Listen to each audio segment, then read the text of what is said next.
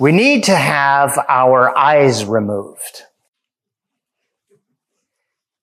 No one had to teach your child to see themselves as the center of the universe. In fact, many of us as parents can attest to spending countless hours during our child's adolescent years teaching them that they indeed are not the center of the universe.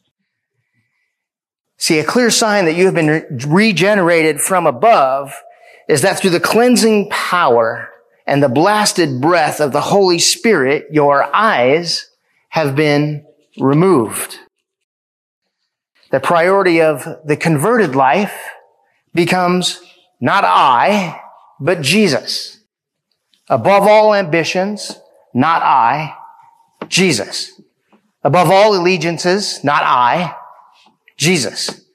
Above all perceived wrongs, not I, Jesus. Above all comforts, not I, but Jesus. In our passage this morning, we will see that John the Baptist is one who had his eyes removed. John the Baptist would declare, as I sum it up in my own words, not I, but above all, Jesus. His presence, his exaltation, that is what completes my joy. Not I, but above all, Jesus. So let us now unfold this passage together. We're going to look at 22 through 24, which I said will be kind of a diversion from the point, but we're going to get to the point afterwards, okay? So, 22. After this, Jesus and his disciples went into the Judean countryside, and he remained there with them and was baptizing. John also was baptizing at Aenon near Salim, because water was plentiful there, and people were coming and being baptized, for John had not yet been put in prison. So in this section, we're setting the scene to set us up to the point of the passage. See, here is what we would call what the literal context is. Here is what is going on literarily, and historically. So there's two baptisms, and the disciples of Jesus and the disciples of John the Baptizer are baptizing in two different locations. Jesus and his disciples have traveled outside of Jerusalem to the Judean countryside. John the Baptist and his disciples are a bit further south in a place with plenty of water. And both groups are performing baptisms. And see, baptism in this early New Testament time was for the remission of sin and a return to the covenant. To the Jewish leaders, it was thought that a good Jew did not need a baptism. So this call from John the Baptist to baptize Jews was kind of an unheard of thing, because to them, a good Jewish man, a good Jewish woman would not need to be baptized, because baptized were for unclean Gentiles. There's no way that they could be ceremonially clean and come into the temple area or come into worship because they were Gentiles. They needed this ceremonial cleansing in order to come in and be part of the covenant. But John the Baptist's intention is that all needed to repent for the remission of sin because the king was coming and their savior was coming, and you needed to get right. It's time to get ready because here he comes. You need to return to the covenant that God has promised. Well, these two groups, this baptism was a paving of the way, right? It's a paving of the way for the Messiah to come. It's kind of this idea, you better repent and be baptized because the king is coming.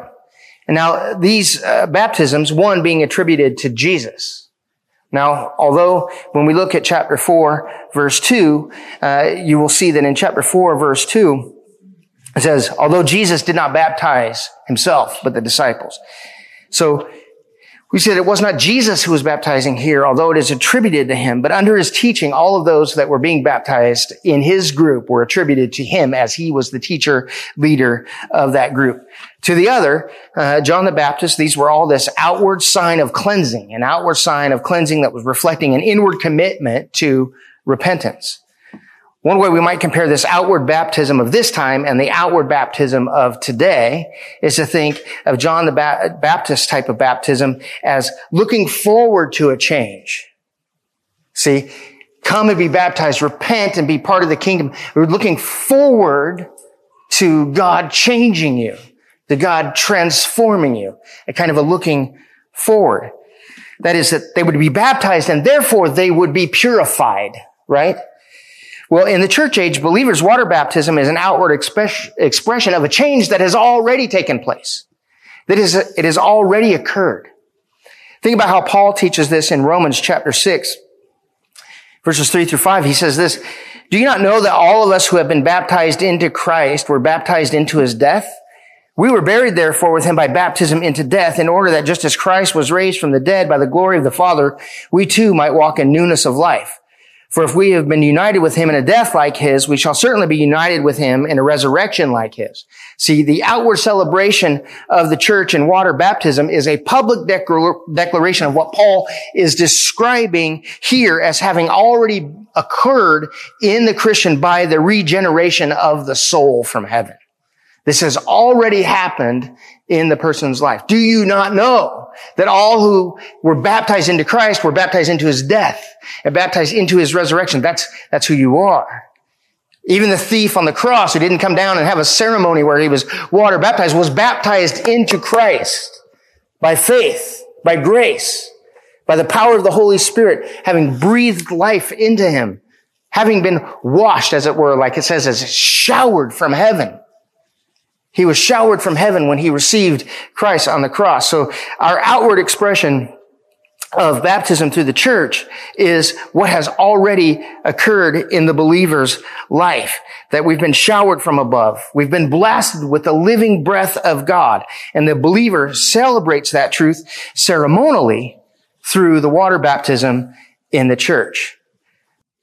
The Nicene Creed confession is drawn from this idea in this text. We acknowledge one baptism for the forgiveness of sins. We acknowledge that all who believe have been regenerated from above, is what that statement says. And some people would say, well, baptism doesn't save you. Well, that's not what this is talking about. This is talking about the baptism of God, of being baptized into Christ, right? We acknowledge one baptism for the forgiveness of sins. And that is, we acknowledge that all who believe have been regenerated from above and are infused with Christ, infused with his death and resurrection. We acknowledge this then, what Paul wrote to Titus in chapter 3, verse 5. "But when the goodness and the loving kindness of God our Savior appeared, he saved us, not because of works done in righteousness, but according to his own mercy, by the washing of regeneration and the renewal of the Holy Spirit, whom he poured out on us richly through Jesus Christ our Savior, so that being justified by his grace, we might become heirs according to the hope of eternal life." Water baptism, then, in the church is an outward declaration of a heaven-born inward reality in the Christian. Therefore, we as a church must be careful. We must be careful. And I think Joe's looking at me because we acknowledge one that was horribly done. We must be careful not to baptize unregenerated people. We must be very careful not to do that as a church. We must be careful to baptize believers. And why? For their sake. So that we give them no false assurance that they are indeed regenerated. You know how sometimes people say, I've been baptized and therefore I'm good. You got dunked in water, in a tub, in a building, and that saved you somehow? We cannot give them that assurance, friends. And that is certainly not what the scripture teaches concerning baptism. As we have seen, and we're going to continue to see in our study, that Jesus takes all that is ceremonial and shows us that our life in him is much more than a ceremonial purification. That it is a purification that is eternal. It is a purification that is accomplished through Jesus. It is a purification that is accomplished by God's gracious act in regenerating us. And the point is that it's not outward. It's not earthly. It's not baptism. It is God the Father, God the Holy Spirit, Jesus the Son of God, washes and regenerates the believer from above by grace through faith. So that sets us up to get to the point. So here we go. Now, a discussion arose, this is verse 25. between some of John's disciples and a Jew over purification. And they came to John and they said to him, Rabbi, he who was with you across the Jordan, to whom you bore witness, look, he's baptized and all are going to him. John answered, a person cannot receive even one thing unless it is given from heaven. You yourselves bear witness that I said, I am not the Christ, but I have been sent before him. The one who has the bride is the bridegroom. The friend of the bridegroom who stands and hears him, he rejoices greatly at the bridegroom's voice. Therefore, this joy of mine is now complete. He must increase, but I must decrease. So this discussion arises over purification. And John, the Baptist disciples, and a Jew are in this discussion over ceremonial cleanliness. John's disciples felt that there was a bigger issue than that at hand, though. As you see, it kind of starts with this discussion over purification. And then they ask a deeper question. They have a bigger problem. They see a more pressing issue here. And the more pressing issue they see here is that people are leaving you to follow Jesus. That's the big deal to them. People are leaving you to follow Jesus. We are losing influence. Our numbers will be depleted if this continues. We will become insignificant. Jesus is robbing you of your prominence. That is the issue that they're having. If we want our influence to grow, maybe we should change location. Maybe our location here is not the right place. Maybe we should go where Jesus is. Maybe we should baptize in the way that his people are doing it. Maybe we should go be with him. Well, isn't this the basic problem of human arrogance and pride? It says that it's all about me. If someone else is ahead of me, if someone else has more than me, I want what they have. I must have first place. Because second is really the first loser, right? I need to have first place. Second just won't do. We can act like that in ministry sometimes, where ABC Church has more attenders, and we say, I want a bigger crowd. Therefore, I want what they have. I want the influence that they have. What are they doing that I'm not doing? Individually, it can look like this. We'll say we have a church member. Her name is Mrs. Robinson, and she hosts the ladies at her house after church, and 20 ladies come. But Mrs. Jones says, when I host the same thing, I'm lucky to get 8 people to show up. This is unfair. You see, because I'm a better leader and a better host than her. I should have what she has. Well, notice John the Baptist's response to them in verse 27. A person cannot receive even one thing unless it is given him from heaven. See, John is not frustrated by the question. He's not frustrated by the situation at all. You see, John the Baptist has had his eye removed. If anything is given to me, it is because it was received as a gift from God. Why should I boast about a gift received or long for what I have not been given? Because you see, John the Baptist would say, it's not about me. I have had my eye removed. It's not I, but him. You yourselves bear me witness that I said I am not the Christ, but I have been sent before him. John the Baptist would say to his disciples, in essence, when called by God to this ministry, it became nothing about me and all about Jesus. The I has been removed from my life.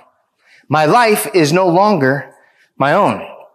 My purpose is no longer about influence or position. My purpose is the kingdom.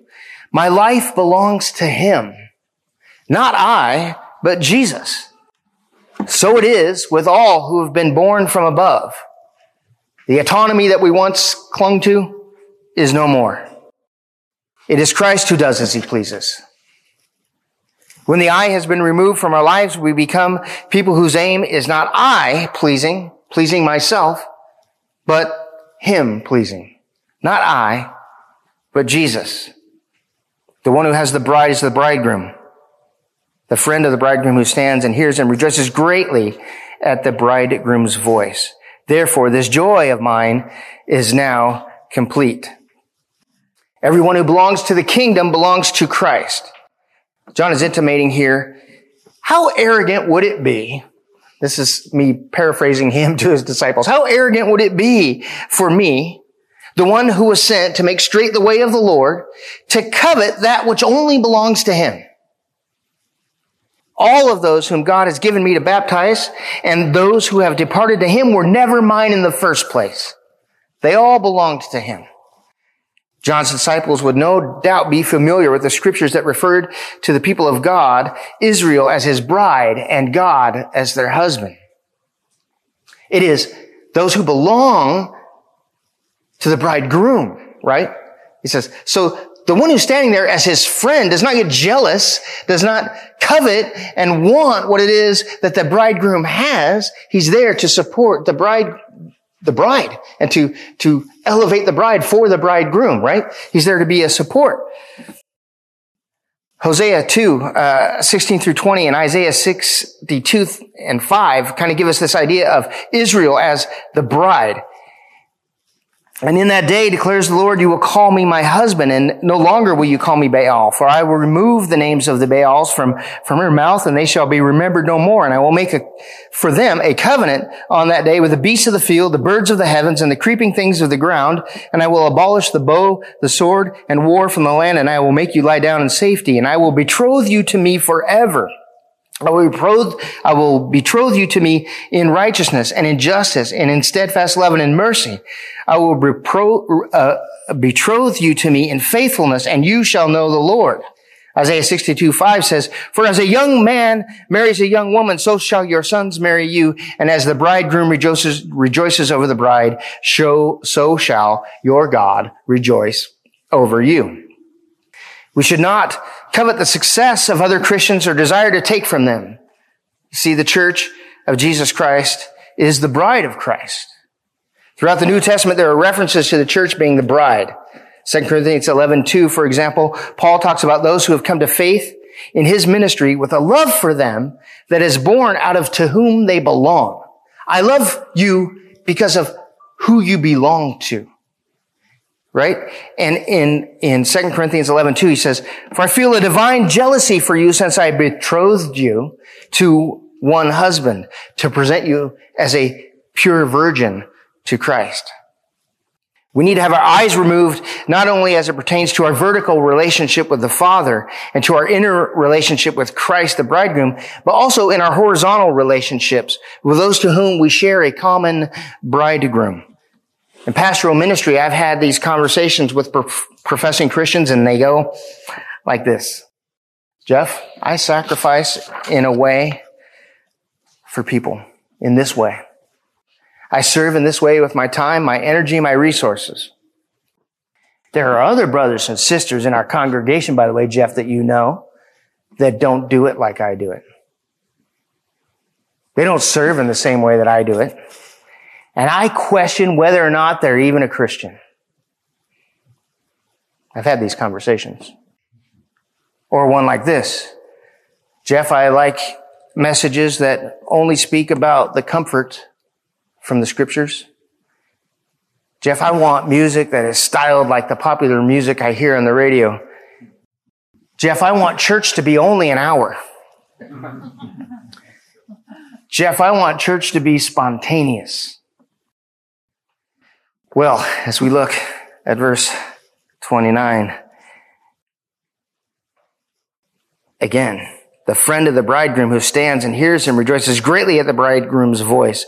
Therefore, this joy of mine is now complete. John the Baptist says, I am a friend of the bridegroom, and by grace my eyes have been removed. So it's not about my exaltation that fills my joy. It is the presence, the voice, and the exaltation of the one who saved me that makes my joy complete. He must increase, but I must decrease. I gladly give up my rank. That's what John the Baptist is saying. I gladly give up my rank, my status, my rights, my preferences. I have had my eyes removed. Isaiah 9:7 says that of the increase of his government and of peace there will be no end. That's speaking of Jesus. He must increase. Not I, but Jesus. Above all ambitions, not I, but Jesus. Above all allegiances, not I, but Jesus. Above all perceived wrongs, not I, but Jesus. Above all comforts, not I, but Jesus. For those born from above, church community is the same thing. It is the bride of Christ. It is His community. I need not be jealous over the community of what God has bestowed upon them, what God has gifted them, what Jesus has gifted them. It is not I, but Jesus and His bride becomes the focus of the born-again believer's life. Not Jesus and me makes three. It's not I, but Jesus. And because Jesus loved His bride and laid His life down for her, I love her too. It's not about my preferences between me and individual member in there either. It's not I, but Jesus. And Jesus loves His bride and laid His life down for His church. Not I, but Jesus and His church. You know, I used to think that when I first became part of pastoral ministry that it was really about teaching people how to come to life, how to live. But I've come to understand that ministry is much more often about teaching people how to die. It really is. It's a lot more about teaching them to remove the I from their thinking. Praying for God's grace that He would remove the I from their heart. Teaching people to die is more often what pastoral ministry looks like. There were 2 baptisms in our passage. There were 2 men, but there's only one Savior. He must increase, but I must decrease. See, the must in this language is a transliteration of this phrase. It is the determined will of God that I decrease. It's exactly what it means when it says must. It is the determined will of God that I decrease. It is the determined will of God that He increase. And so when you think about Isaiah 9:7, that the increase of His government will never end, that's the determined will of God. The determined will of God is that Christ's government will never end. And it will continue forever and ever and build and grow. It is the determined will of God that I must decrease and He must increase. The determined will of God for the Christian is that we decrease in our self-reliance, our self-sufficiency, our self-determination, our self-exaltation. And God's determined will is that Christ grow in preeminence in our hearts and our minds and our lives and in our thinking. Like Colossians 1, 15 through 20 says, He is the image of the invisible God, the firstborn of all creation. For by Him all things were created in heaven and on earth, visible and invisible, whether thrones or dominions or rulers or authorities. All things were created through Him and for Him. And He is before all things, and in Him all things hold together. And He is the head of the body of the church. He is the beginning, the firstborn from the dead, that in everything He might be preeminent. For in Him all the fullness of God was pleased to dwell, and through Him to reconcile to Himself all things, whether on earth or in heaven, making peace by the blood of His cross. John the Baptist says, I rejoice in the preeminence of Christ, of Jesus. My eye has been removed by grace. It is not I, but it is the exalted Jesus. I rejoice in Him. Let us look at 31 through 36. He who comes from above is above all. He who is of the earth belongs to the earth and speaks in an earthly way. He who comes from heaven is above all. He bears witness to what he has seen and heard, yet no one receives his testimony. Whoever receives his testimony sets a seal to this, that God is true. For he whom God sent utters the words of God, for He gives the Spirit without measure. The Father loves the Son and has given all things into His hands. Whoever believes in the Son has eternal life.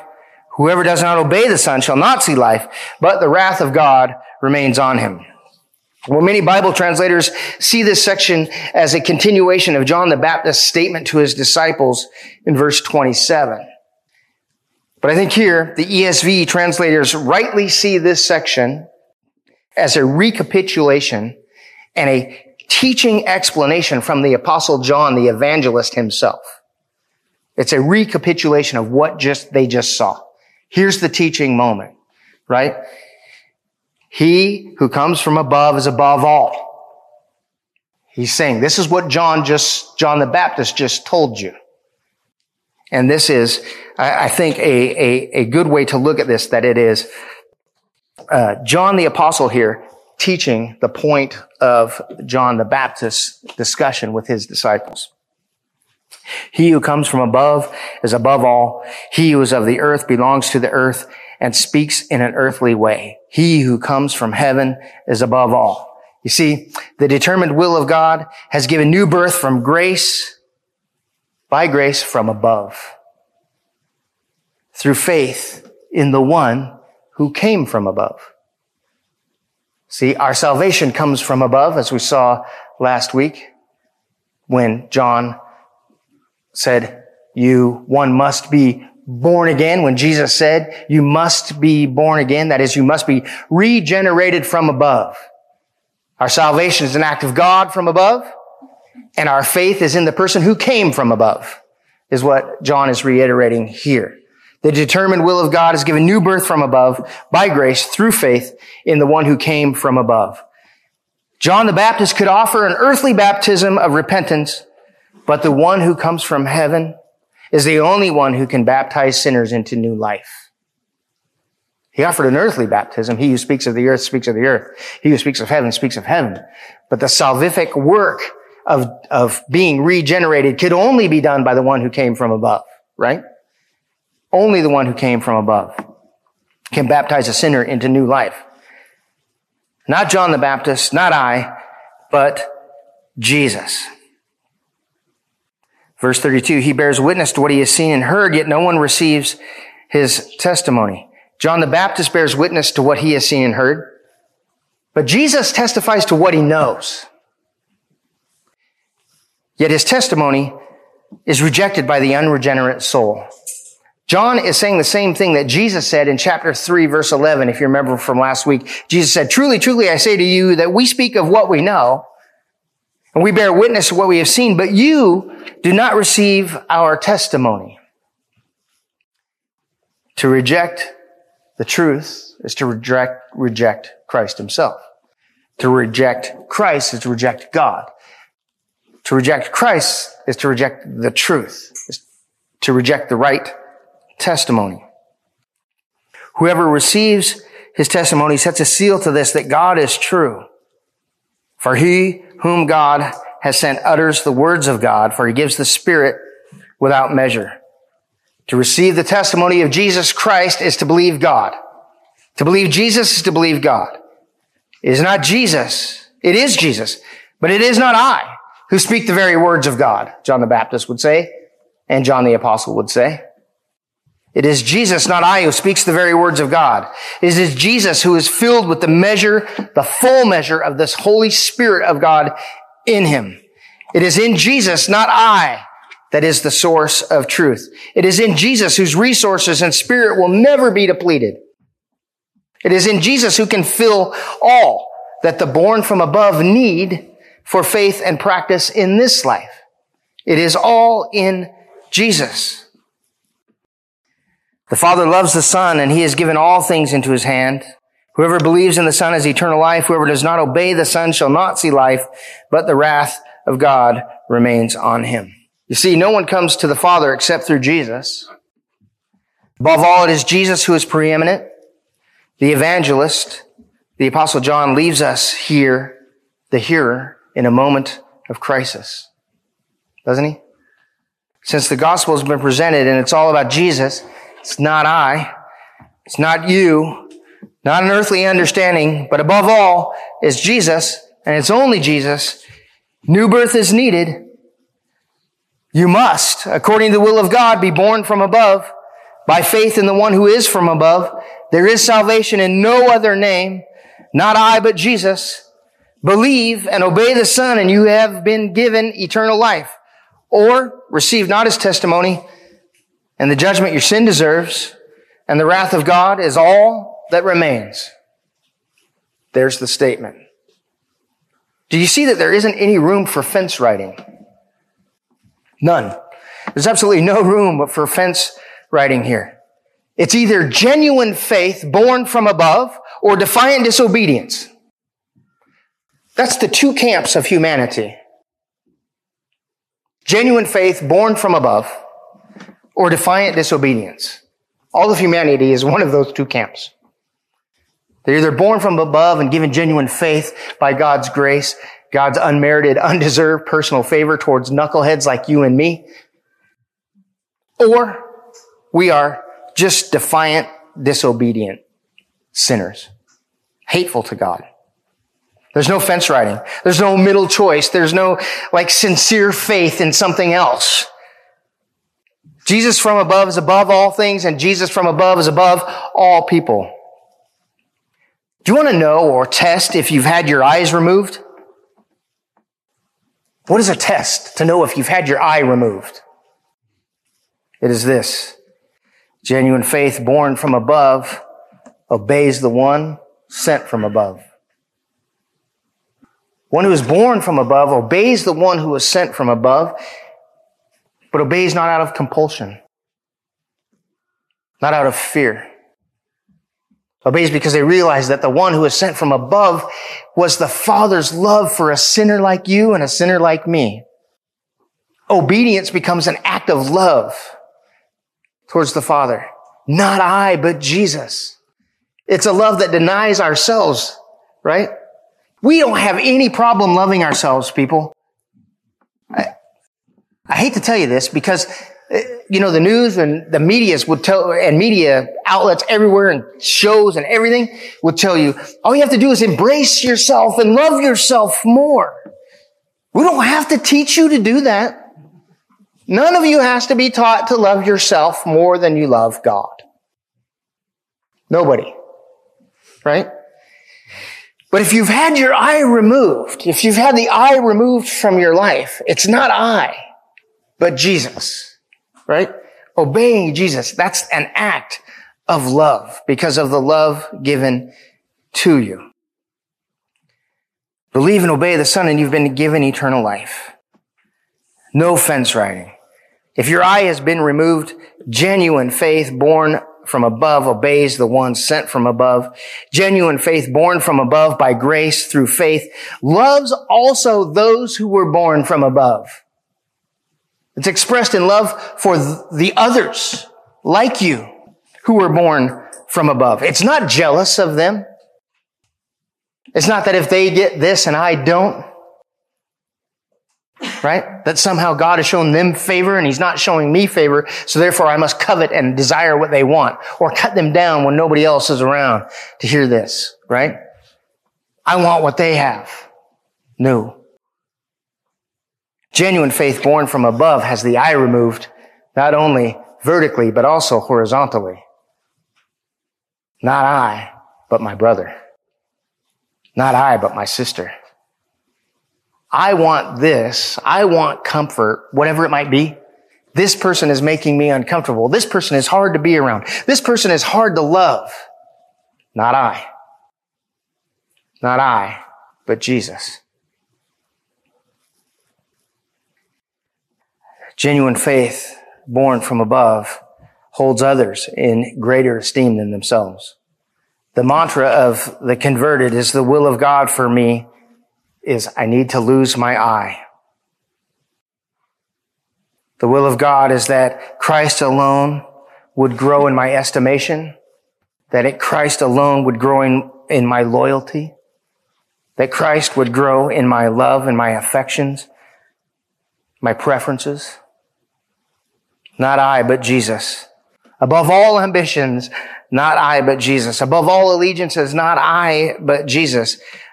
Above every time I perceive a wrong from another brother and sister, not I, but Jesus.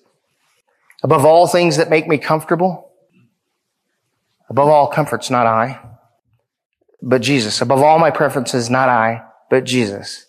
Above all things, Jesus. I know I said that a lot. But above all, it's about Jesus. Everything is about Jesus. It's all about him.